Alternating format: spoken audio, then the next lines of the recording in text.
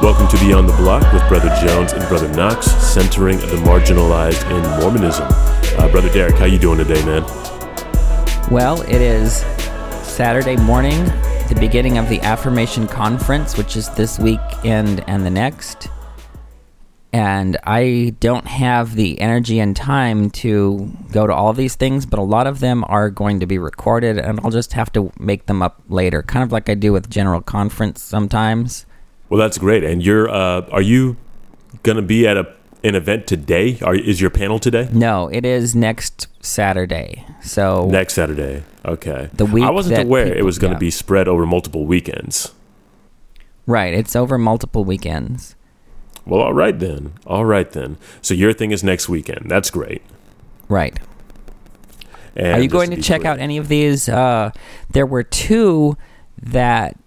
There were at least two sessions that are going to emphasize the intersection with people of color and people of the global majority outside of North America and Europe. I know I've seen one of those flyers, so I'm hoping to be able to make a little appearance into one of those because, yeah. Awesome. I also want to see what they're talking about in that leadership track. I just want to see what they're telling the bishops and the stake presidents and other ecclesiastical leaders who have to deal with this stuff. I just want to know what they're saying. Right. I want to be there for that, too. Is that today? That is today. I also wanted to acknowledge, since as of this recording, it is September 11th, just wanted to see if there was anything we felt to say before we went into the episode content. Derek, is there anything you want to acknowledge for September 11th? Right. I want to bring up some of the stories that people might not know. And the first one is that of Father Michael Judge. He was a firefighter, a fire department chaplain, a Franciscan, really all-around great guy, did a lot of service to the community.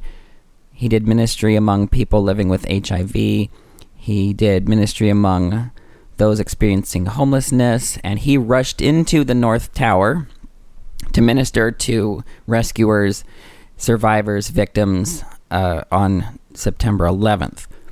And what people might not know is that he was gay.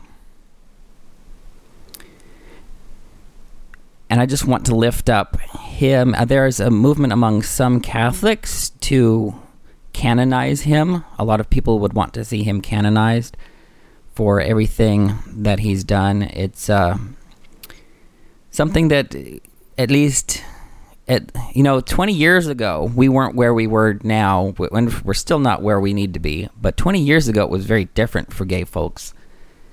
And just to have someone who is a gay icon, saint, a living saint, doing all this work, and then giving his life for those who are, or to give his life in the process of serving those in need, is a big testament to the qualities that make a gay person exactly what this world needs. Do you have any thoughts? Just something I was forced to think about this week. Xenophobia, Islamophobia that still exists in the country because of 9/11. Just this week, there have been at least two Sikh immigrants, S-I-K-H, Sikh immigrants killed in North America. One of them was right here in Harlem. And that's to say nothing of the racial profiling, the Islamophobia, the xenophobia that South Asians, folks of Middle Eastern descent, and also North Africans experience in this country because of 9/11. I don't feel like we really give enough attention to how 9/11 has changed the lives of so many of our siblings from those nations, siblings in the Sikh faith, siblings that are Muslim, and just how much their lives have been rattled by this whole experience. I'm a little disappointed that a place like Union, where I'm at school, that's on the front lines of a lot of this stuff, we don't have any events to really acknowledge this or minister. But I don't think that they've asked very much, having seen that on campus. They basically just asked that we pray for Muslims, Sikhs, and all others who have been impacted by the events of 9/11 and who, fear for their lives as the 20th anniversary approaches. I would just ask that folks, talk about this with each other, hold each other accountable, to think long and hard about our commitment to these communities and our responsibility to these communities. Right, exactly. Yeah, I mean, it's difficult to... It's easy to think that, I'll just use force to stop something. But as we'll see later with Zion's Camp, using violence to solve a problem causes second order and third order problems that you may not have anticipated. And people would even say, well, World War II and the Civil War, those did good things. And there's a sense in which the Lord can make good come from evil, but I don't think that war itself ever is divested of the evil that it is. And so much of World War I and World War II set us up for the problems that we are experiencing in the Middle East today and around the world today.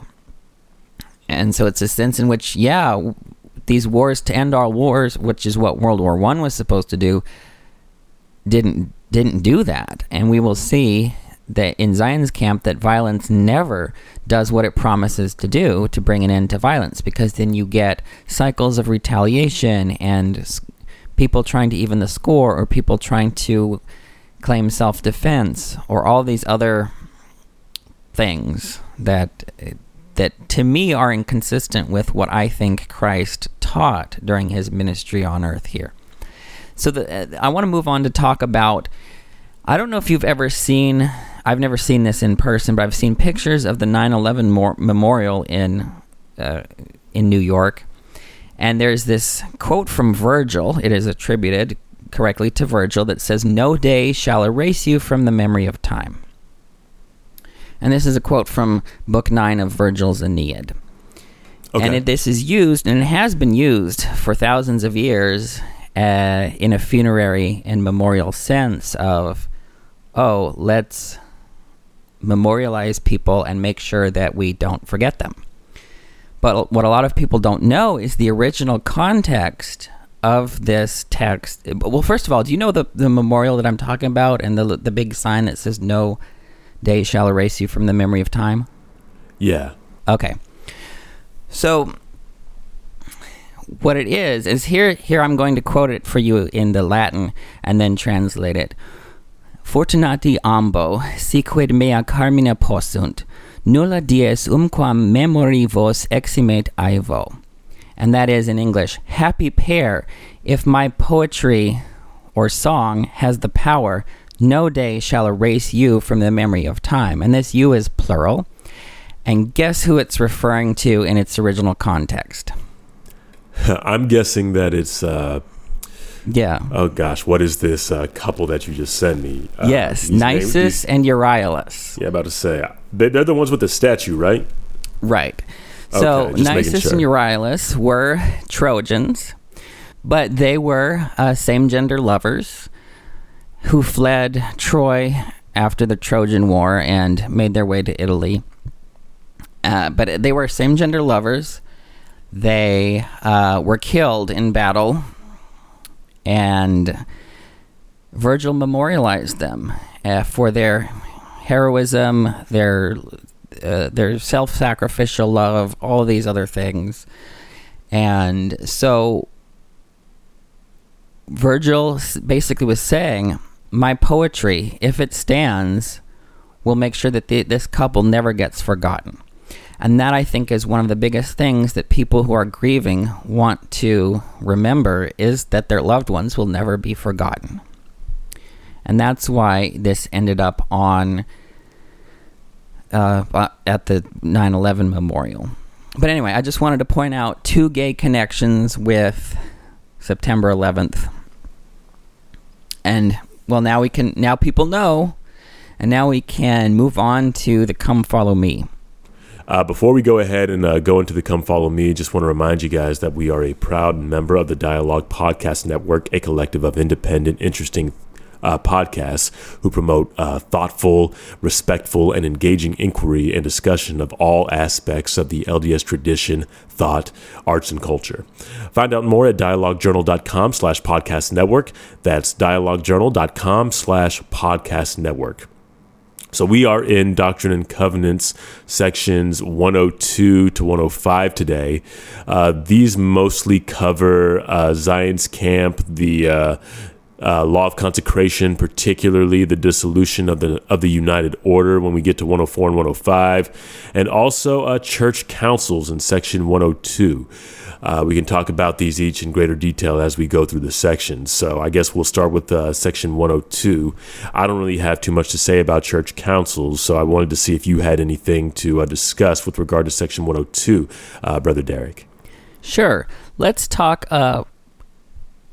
really briefly. I know that brief is relative when I start talking, but section 102, especially verses 5 through 17, it says, "The accused in all cases has a right to one half of the council to prevent insult or injustice, and the counselors appointed to speak before the council are to present the case after the evidence is examined in its true light before the council, and every man is to speak according to equity and justice. Those counselors who draw even numbers, that is, 2, 4, 6, 8, 10, and 12, are the individuals who are to stand up in behalf of the accused and prevent insult and injustice."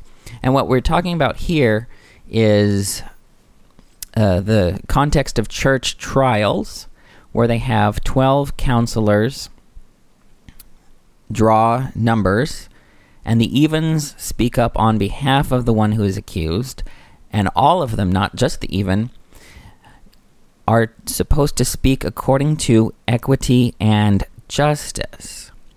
Now, I want to just name that equity and justice are values in our scriptures, in our Latter-day Scriptures. And I think so many people forget this when they want to idolize particular opinions of the brethren. They forget that there are checks and balances in our community and in our scriptures, that our primary loyalty is to Christ, who stood for equity and justice, and not to a particular personality or leader. And this is exactly what happened with the Corinthians in now I started talking about the Bible. That's going to make it long. But anyway, forget that. I'm just going to say so much of the problem in Corinthians was about, or so much of the problem addressed by Paul in his letters to the Corinthians was the cults of particular personalities. And this should not be so among us. We need to have equity and justice rather than a particular favorite elder or whatever as our touchstone for figuring out what we're doing. And in all cases, we are supposed to prevent insult and injustice. And we've got a lot of injustice here in the church.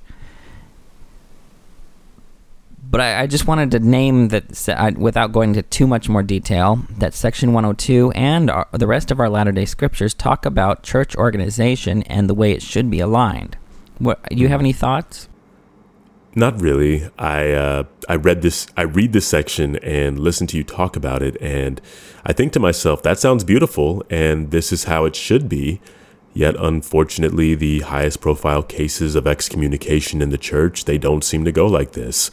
I know there's discipline councils that function closer to what we see written here, but we don't really hear about those. And even still, I feel like the way too many discipline councils are used is usually a misuse of power to the end of getting people to conform to oppressive systems in a way that may already feel oppressive with the power dynamics of gender and orientation in particular, and possibly others. I admittedly didn't look into discipline councils all that much for today's discussion, but I think it's worth further conversation, assuming I'm right about that relationship between what we see written here in 102 and what is actually practiced. Right. And another thing is to think about where the authority is. A lot of people say, well, we're just going to defer to our leaders and they're going to make all the decisions and do all the thinking for us. But that deprives us of the very heart of the gospel, which is to find out for yourself. And we never have in the scriptures leaders, true leaders, saying, oh, well, just take my word for it. True leaders seek to persuade and lead and bring people along in a way that preserves their agency and autonomy and helps them develop responsibility and leadership themselves. People who just let the leaders spoon feed them everything will never develop the celestial qualities that are expected of the people of God. And we'll see this with Zion's Camp, is that's the qualities they didn't develop, and so they failed. So yeah, let's move on to talking about Zion's Camp. What are your thoughts? I know that you don't like camping. You're right about that. I am not a fan of camping, not at all. Did you ever see the church history DVD about Zion's Camp from like a decade ago? Are you familiar with it? No, I'm not. Okay. I'm sure it's available on YouTube, so I'll just go ahead and put it in the notes if anybody wants to refer to it afterwards. I was looking for a few things. I was looking at why Zion's Camp failed and why the Lord allowed the saints to be persecuted. We discussed it a little last week when the Lord indicated that even if he did protect the saints, they still wouldn't have been in a place to build Zion. And I was hoping to get a little more detail behind this. I did find something in the beginning of 103 that was specific to these saints, but it also read like a prescient warning to us. So let me just get to it. This is going to be verse 3 and 4 with the Lord explaining why he allowed their persecution first. This is 3. For I have suffered them thus far that they might fill up the measure of their iniquities, that their cup might be full, and that those who call themselves after my name might be chastened for a little season with a sore and grievous chastisement, because they did not hearken altogether unto the precepts and commandments which I gave unto them. Now, we know many of these commandments. The law of consecration was a big one, and we'll get into that one more once we get into section 104. But this is the prescient part I wanted to get to, and it's in verses 7 through 10. And by hearkening to observe all the words which I, the Lord their God, shall speak unto them, they shall never cease to prevail until the kingdoms of the world are subdued under my feet, and the earth is given unto the saints to possess it forever and ever. But inasmuch as they keep not my commandments, and hearken not to observe all my words, the kingdoms of the world shall prevail against them. For they were set to be a light unto the world, and to be the saviors of men. And inasmuch as they are not the saviors of men, they are as salt that has lost its savor, and is thenceforth good for nothing but to be cast out and trodden under foot of men. So let me tell you the warning I hear in these verses, and it's something that's been primed by many of the discussions that we've had over the years concerning the gospel as an instrument of justice and social progress. If the church doesn't have anything to offer to the most urgent and important issues of the day, then it's not relevant. Last Sunday, I walked my black self to the heart of Black as Hell Harlem to get to church for Fast and Testimony meeting, and the first thing I noticed when I walked in was the dearth of black folks. There were more than the average ward, but again, this is Harlem. No black folks seated on the stand. Not very many seated in the chapel period. And as I expected, nobody said anything about our social situation in their testimonies. No one talked about the Jesus that sees the neighborhood we built our church in the middle of.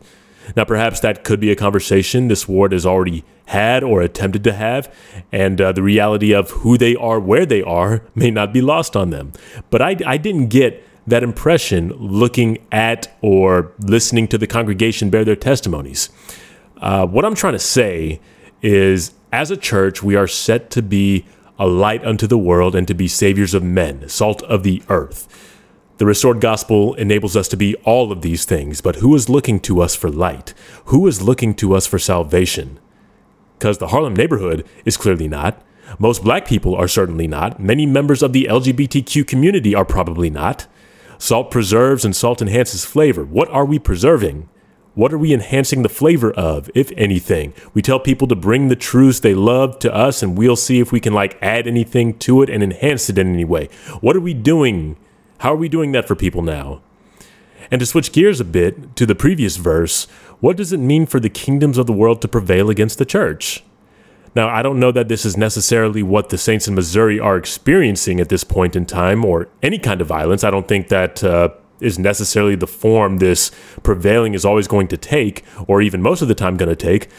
But I believe this is rather us, or at least one form that this can take, is us being overtaken by truths that we refuse to accept, like the humanity of queer folks. We saw hints of this in the desperation of Elder Holland's words at BYU a few weeks ago.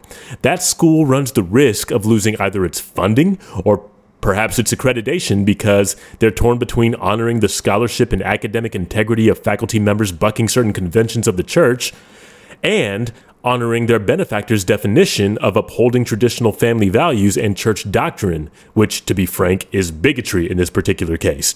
Elder Holland, if you really think about it, could be said to be encouraging BYU to sell its academic birthright for a mess of bigotry pottage.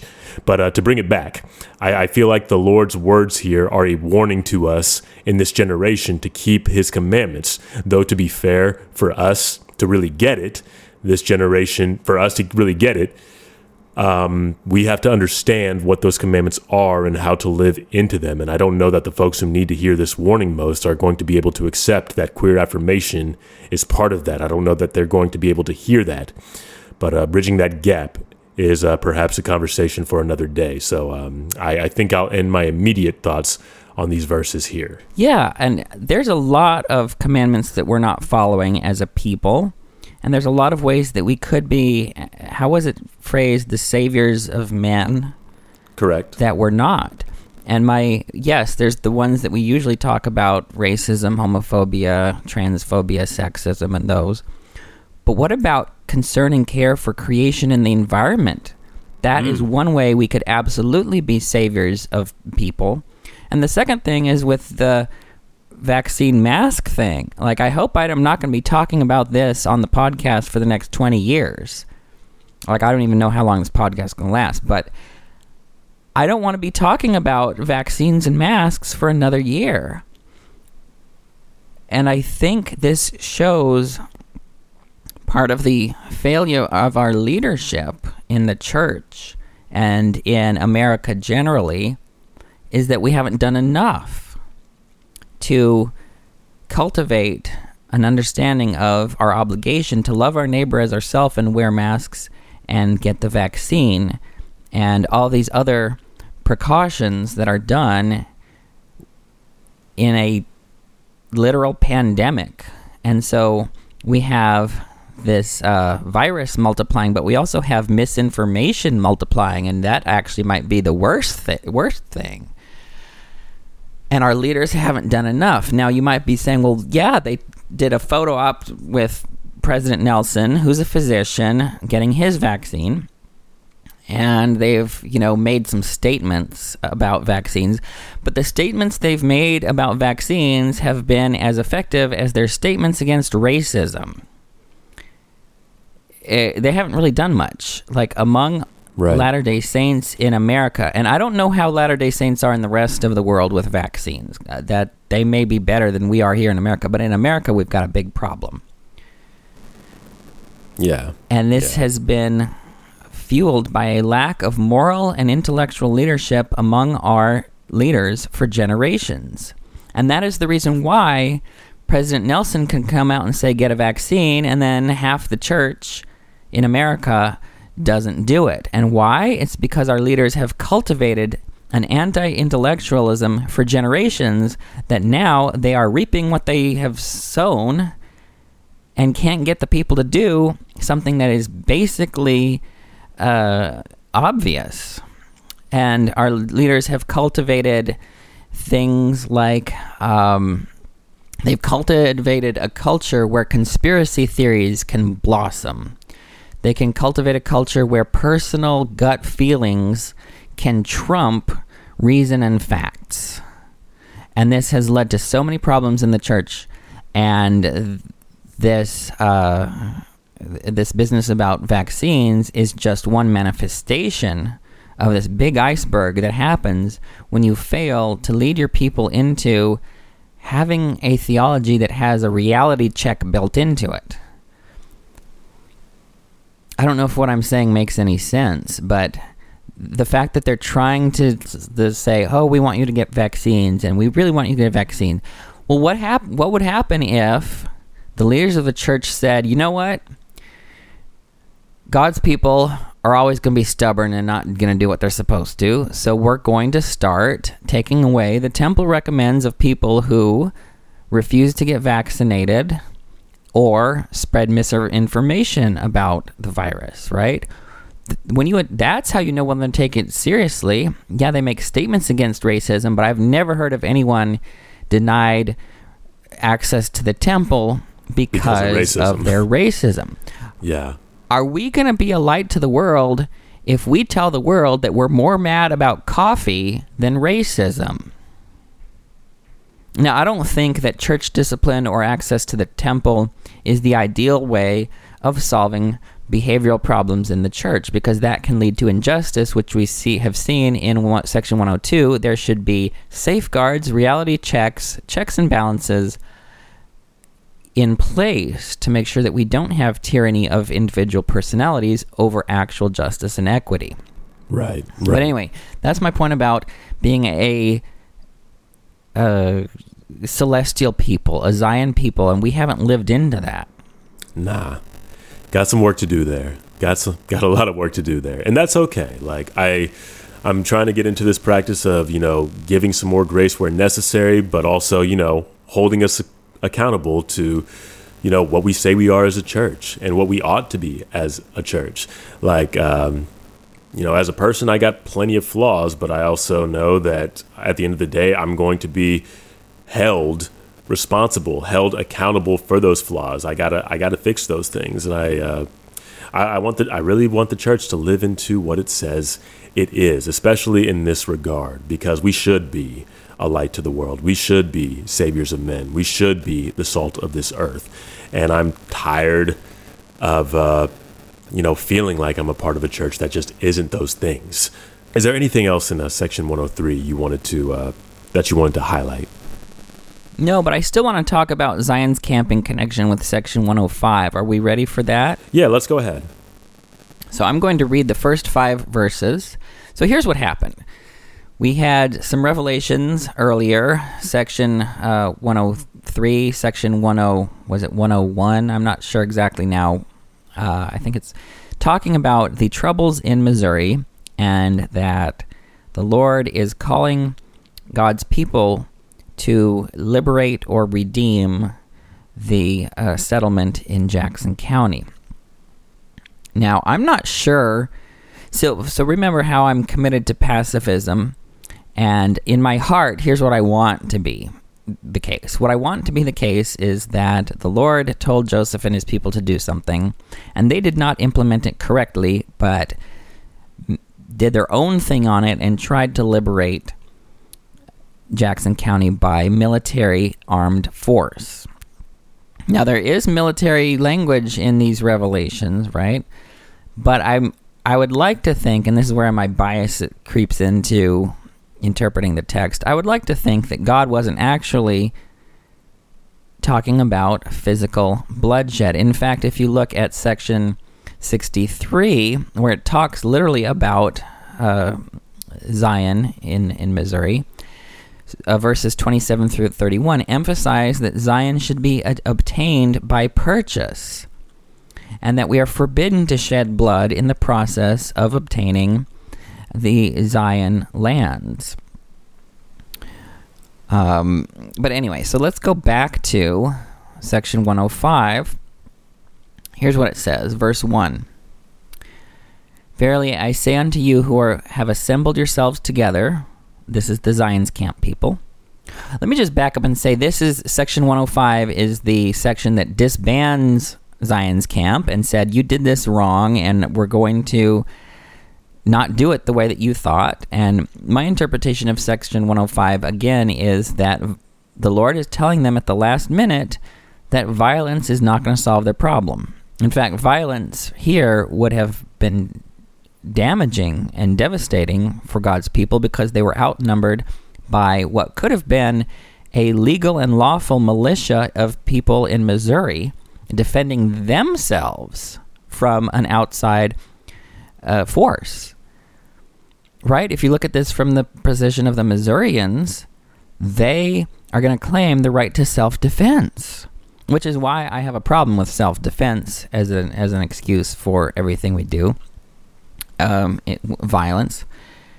I can't recall any time in the New Testament where Christians are permitted to kill others in self-defense. In fact, Jesus said in Matthew chapter 10, "And fear not them which kill the body, but are not able to kill the soul, but rather fear him which is able to destroy both soul and body in hell." Like, we're not supposed to be afraid of dying. We would rather die than betray God. And that's my view of what a nonviolent Christian people should be, that we would rather die and say, well, yeah, if you kill me, God's going to raise my body. That's fixable. But the corruption to my soul by cooperating with evil and getting down on its level, kind of like, I love what Michelle Obama said, right? When they go low, we go high. Jeez, okay. And okay. I struggle with that, man. I struggle with it. Right? When they when they go low, we go high. And the reason why we do that is because there's something more important than preserving our bodies. And that's preserving our souls. That's why we go high. It's not because nonviolence will always be successful in it strategically. Sometimes it won't. But it will be successful in maintaining our celestial Zion character. And I think that's the thing that we will take with us into the next world. That's why I think the doctrine of resurrection is central to our theology, is that it puts everything in proper perspective with its priorities. But let me go back now to section 105. It says, "I say unto you who have assembled yourselves together, that you may learn my will concerning the redemption of mine afflicted people. Behold, I say to you, were it not for the transgression of my people, speaking concerning the church and not individuals, they might have been redeemed even now." Let me pause and say, it talks about the transgressions of my people, speaking concerning the church and not individuals, which goes to this understanding of collective transgression, which a lot of people deny, I think more so because of American culture than from anything in the scriptures, because there is a sense in which what happens to one person happens to all of us if we are one body.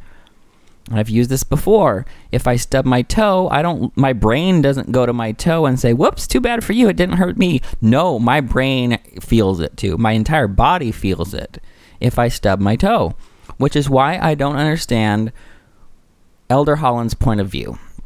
He's basically saying, whoops, we can sacrifice and amputate part of the body of Christ and say, whoops, too bad for you, I can't help you, too bad. And he thinks that he's exempt from what that does to the entire body. That reminds me of this image of a boat. Pretend that we're in a boat, and there's a hole in one end of the boat. And the boat is sinking because of the hole in one end. And look at the people laughing on the other end of the boat saying, "Ha ha, the hole's in your end of the boat." Don't make sense. It doesn't make sense to laugh and say, well, the hole isn't in my end of the boat. And I think that is what straight people in the church are doing. Especially, this is epitomized by Elder Holland. Perfect example. He's like, whoops, I don't know what to do for LGBTQ folks, but it's not going to happen to me. No, like, he is looking at the LGBTs and saying, well, the hole's in your end of the boat, but I'm okay. Folks, listen to me. Elder Holland and all the straight people in the church, you're not okay. You can't be saved without us. If you think you're going to have the last laugh and say, well, we're going to be exalted and I don't know what's going to happen to you, we're all getting there together or we're not getting there, right? And so this is just as much about the liberation of straight folks as it is for queer folks to get justice for my people. Like, straight people can't be who they are and who God meant them to be as a celestial people if they are addicted to straight supremacy. It affects us queer people obviously very differently, but it affects straight people too. Anyway, let's go to verse 3. But behold, they have not learned to be obedient to the things which I required at their hands, but are full of all manner of evil, and do not impart of their substance as becometh saints to the poor and afflicted among them, and are not united according to the union required by the law of the celestial kingdom. This is exactly why Zion's camp failed. It's because of the failure of the people to do exactly what I've been saying, to take care of those who are marginalized in the church, the poor and afflicted among the church, because there's some people who were well off who said, you know what, the hole's in your end of the boat, I'm not going to help you. And then the whole boat had a problem. And then verse 5 says, and Zion cannot be built up unless it is by the principles of the law of the celestial kingdom. Otherwise I cannot receive her unto myself. I wanted to add my testimony to what you said to straight folks, something like, you're not going to get there without us. That is scriptural. We see that with Peter and then Joseph Smith quoting him with regard to our dead. And we also have the life and teachings of Jesus Christ that show us that we're not getting into heaven if we don't learn how to treat the least of these properly. The Lord alludes to the parable of the rich man and Lazarus in section 104, verse 18, to basically say that denying the poor and the needy their due while we have an abundance will put us right in hell. Just want to add my witness to yours that we ain't getting celestial glory without each other. This idea of communal blessing and communal sin, that's also scriptural. We're conditioned as a people, and this is very much an American idea, to view ourselves as individuals more than we're conditioned to view ourselves as a community or part of a community. And consequently, we're less likely to see ourselves as responsible to, for, or part of our community, which is ultimately what too many saints didn't see. Not every saint failed. Not every saint failed to live the law of consecration or impart of their substance to those in need, but many did. And as a result, the Lord deferred Zion for everyone, presumably because significantly more people needed to be on board if Zion was going to work. That's why it's so important to hold folks accountable. Other people got to get right if we're going to be able to build Zion. It's like a giant group project. Like all the rest of us could be doing our part, but we'll ultimately fail if other people don't do theirs. And, that kind of sucks, but that's why you got to check in with them to make sure they're doing their part. But anyway, as you said, that kind of stuff, that led to not just the building of Zion being deferred, but also the united order being dissolved that we read about in section 104. The only thing I want to add is that the commandment to build Zion, that part is still in effect. We are still in this, quote, little season until we learn to follow the principles of the law of consecration and other celestial principles. Zion is postponed so long as we postpone Zion living. And economic justice is a big part of that. The Lord goes over that in section 104:17. The earth, he says, is full, and there is enough and to spare. Yea, I prepared all things and have given unto the children of men to be agents unto themselves. Close quote. You could even argue that food security is a right inscribed into the creation story in Genesis 1:29 and 30. But anyway, until we figure that out, among other things, Zion is going to have to wait.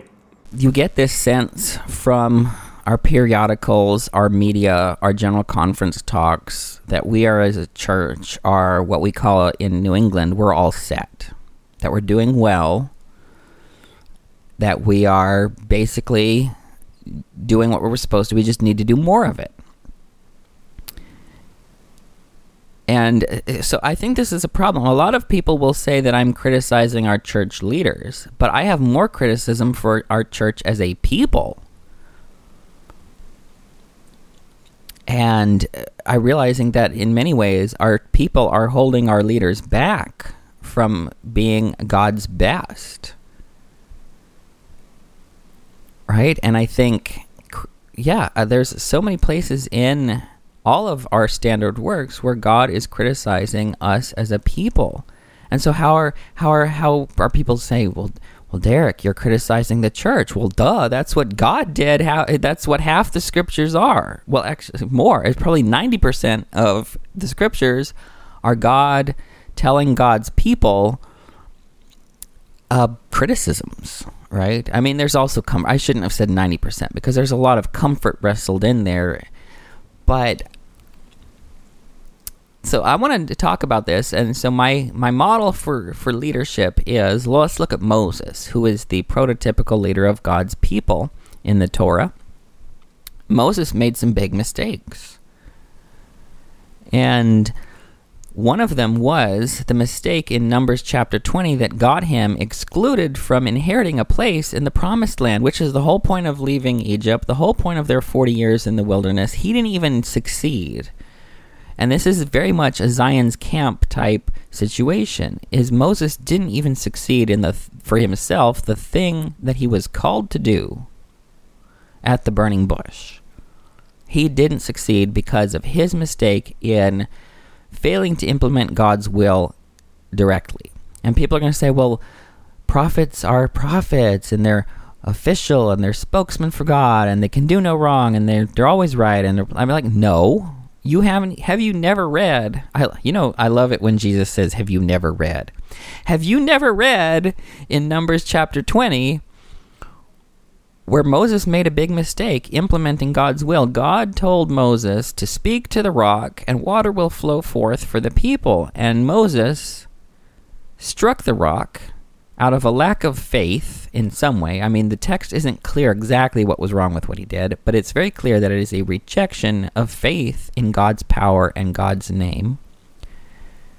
And because of that, Moses was excluded from inheriting land. And remember, in the Torah, it was all about the land. You don't have in the Torah this understanding developed of an afterlife or an exaltation or any of these other things. The whole point, for all they knew, that this world was the only world, as from what we see in the Torah. And so for them, inheriting the land was the goal. And and I think this very clear. What's a very clear parallel as to why we couldn't inherit Jackson County, Missouri at the time is people, I think, did what Moses did and assumed that God wanted us to take the world by force. We marched down. I imagine that these people marching all the way from Kirtland to Jackson County are like these people who marched into the Capitol, like literally into the Capitol building on January 6th. Like people who think that they're going to be able to get their way through force rather than through nonviolence. And this leads to, I think Zion's camp was a failure, and God prevented it from being a bigger failure by stopping it right at the last minute. But what do I do with this failure? And I think that's where we have to sit with it. You can do some option one thinking and say, oh no, there's no problem here. There's no crash. It all is, and this is something that we do so much in the church, is it's our instinct to distort the narrative until it's faith-promoting. And so there's a lot of faith-promoting thinking that has accumulated around Zion's camp. That, it was necessary for this, or it helped train the next generation of leaders, or it helped us to cross the plains later, like it did all this other stuff, and so, yay, there's no problem. Yeah, don't look behind the curtain. But I think real theologians with spiritual maturity have learned to lean into the discomfort and sit with it. Sit with the discomfort and don't ignore it. Don't deny it. Sit with it like Job.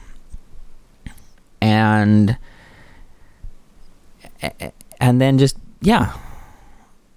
we have to sit with the fact that Zion's camp was a failure, and we can't have a neat little trick to make it prove the church true. Right? And it's so ingrained in our culture whenever something bad happens today. Like, when the November policy happened in 2015, was an immediate thing, response to make it faith promoting. Like, it's just to protect children or whatever. Or you'll see this with people trying to wrestle over the dispossession of black folks in the church. They'll make it faith promoting in some way. Doesn't that bug you? Yeah, I was thinking of that just now. I'm just like, y'all are really going to spin this into a positive faith promoting thing? Like even Randy Bott couldn't get away with that, Yeah. Just right. We need to sit with the fact that we did major injustices for no reason. And we're still doing major injustices for no reason. And we don't get to jump to the faith promoting result. We just need to sit with it, like the fact that Moses really messed up. Joseph really messed up. Elder Holland really messed up.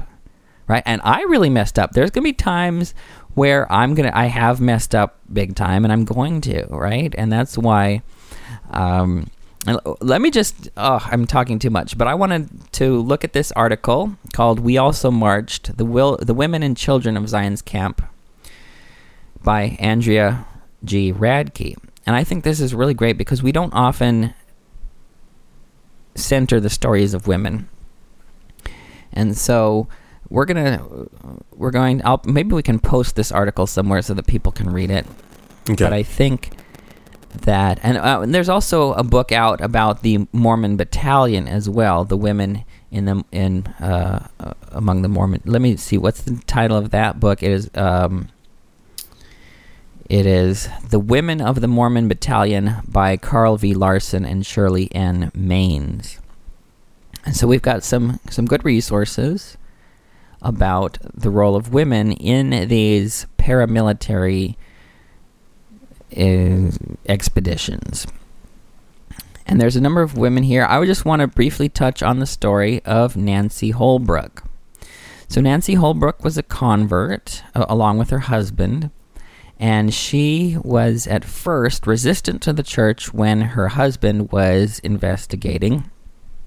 But then she decided to research it more, and she became convinced that Mormonism was true. And then what happened is she was baptized and a lot of other things. But to make this story short, she went along with her husband and her husband's brother and her sister-in-law by marriage. Well, it's her brother-in-law's wife. I don't know what you call that. I guess I don't even know what you call that. But anyway, so the two, it was the two Holbrook brothers and their wives, okay? These are all the Holbrooks. And they went along, both couples, and some of their kids as well, went to Zion's camp.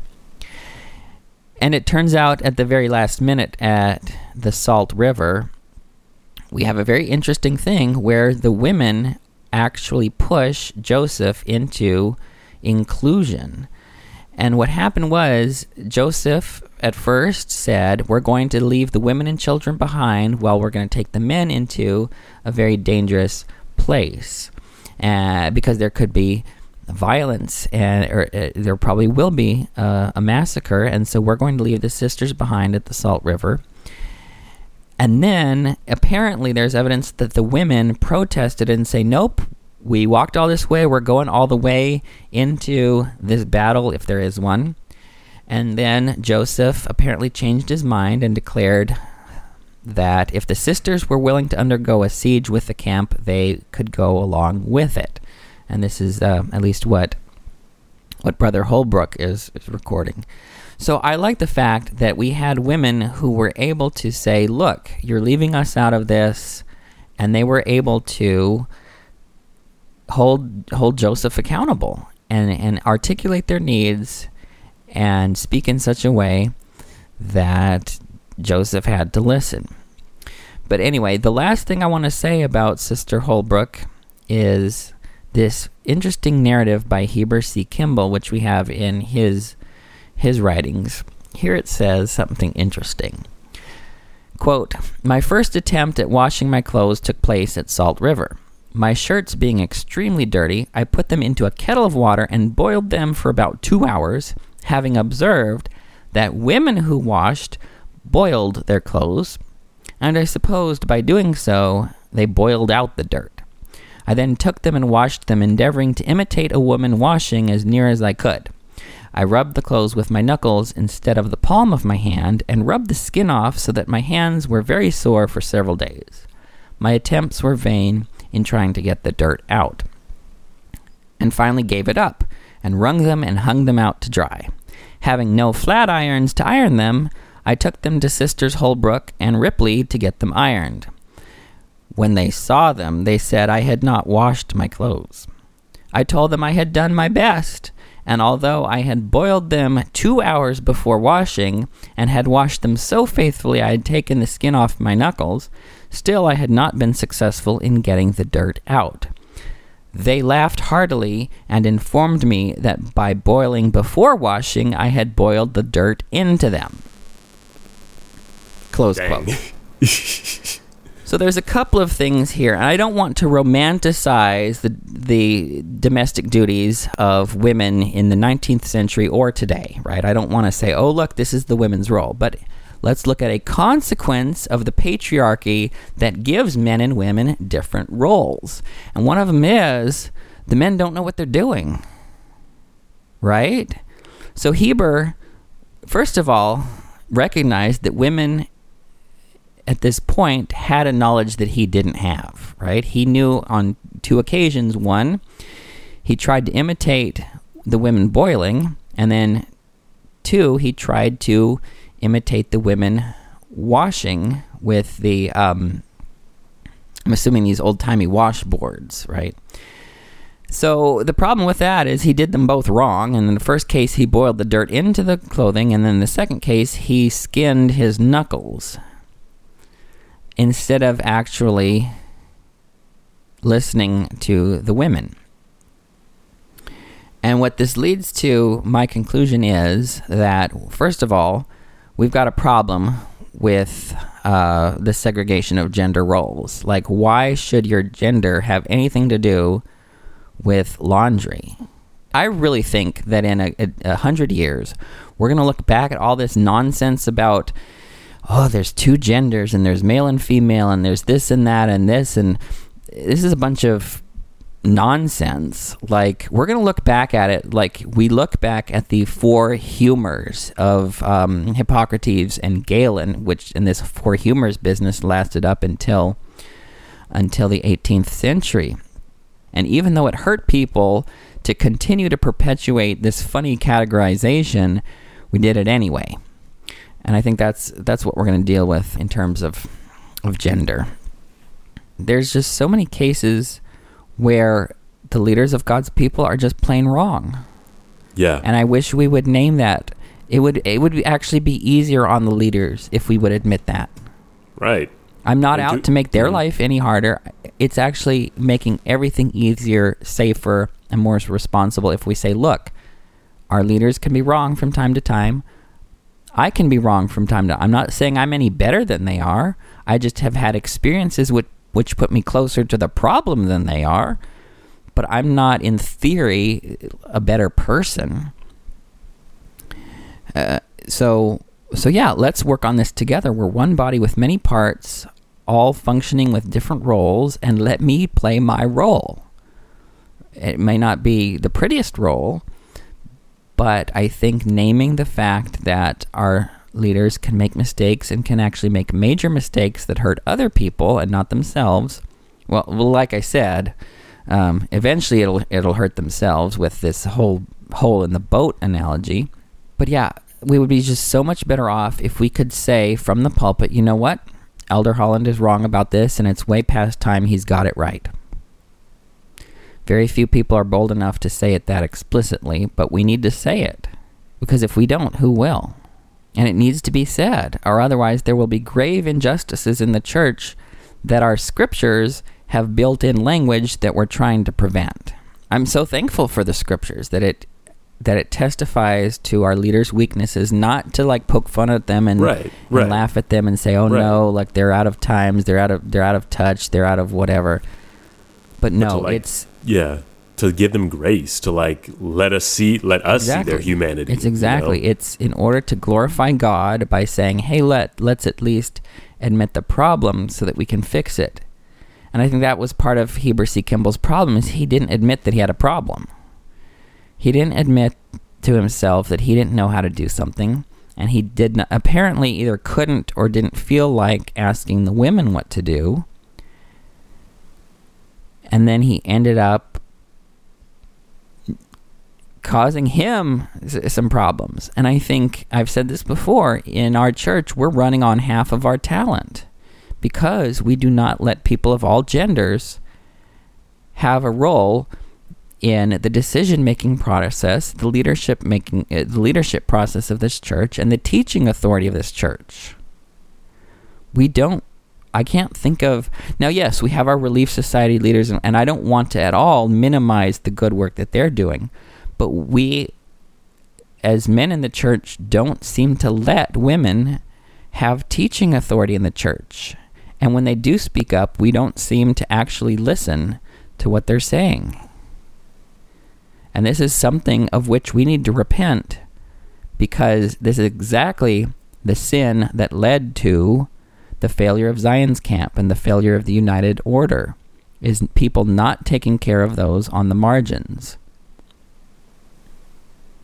Anyway, I could ramble on about this for an hour, but I should end there before I think of something else to say. It's all good, man. Great thoughts. Thank you for sharing them. Anyway, before we wrap things up, I want to just remind you guys that Dialogue, a Journal of Mormon Thought, has a new podcast partner, and we want to put you on to them, called the Fireside Podcast with Blair Hodges. It features in-depth interviews about religion and culture, featuring brilliant writers, scholars, activists, and more. If you're spiritual but not religious, or religious but not spiritual, or something else entirely, there's a seat saved for you at Fireside. Learn more and listen to Fireside by subscribing on Apple Podcasts or wherever you get your podcasts, or at dialoguejournal.com/podcast network. That's dialoguejournal.com/podcast network. Derek, where can folks find us? You can find us at beyondtheblockpodcast.com, Facebook by searching for Beyond the Block, and also Instagram and Twitter at BTBLDS. You can also find our outline notes at tinyurl.com/BTBoutlines. And we'll also be putting that in the show notes. It'll also be on our website, too, on the drop-down menu tab. Speaking of those outline notes, I want to give a special thanks to Stephanie Peterson, Gabrielle Honda, Christine Lestarge, Jen Altman, and Beth Johnson for assembling those outlines. They include not just outlines from our episodes, but also outlines from Faithful Feminist episodes and Holy Human episodes from the exact same week. So it's a great resource and a great one-stop shop for, your favorite podcasts, Come Follow Me outlines. I also want to give a special thanks to Tamara Kemsley for editing the show, and David Doyle for editing our transcripts. Also to Stephanie Martz and Angela Carter for being a big help with our social media and mining the best sound bites for us to make and put on our social media pages. The link to the outlines, as I already said, is going to be in the show notes, and same goes for our transcripts. Did I miss anything or anybody? I don't think so. And I think we already talked about the Affirmation Conference. We'll be putting flyers to that in our stories, hopefully, assuming they got flyers out there, and any other things or events at the Affirmation Conference that we think are worthwhile to attend. Thank you guys for joining us. Till we meet again next week. Awesome. Thanks, everyone, and until next week. Bye.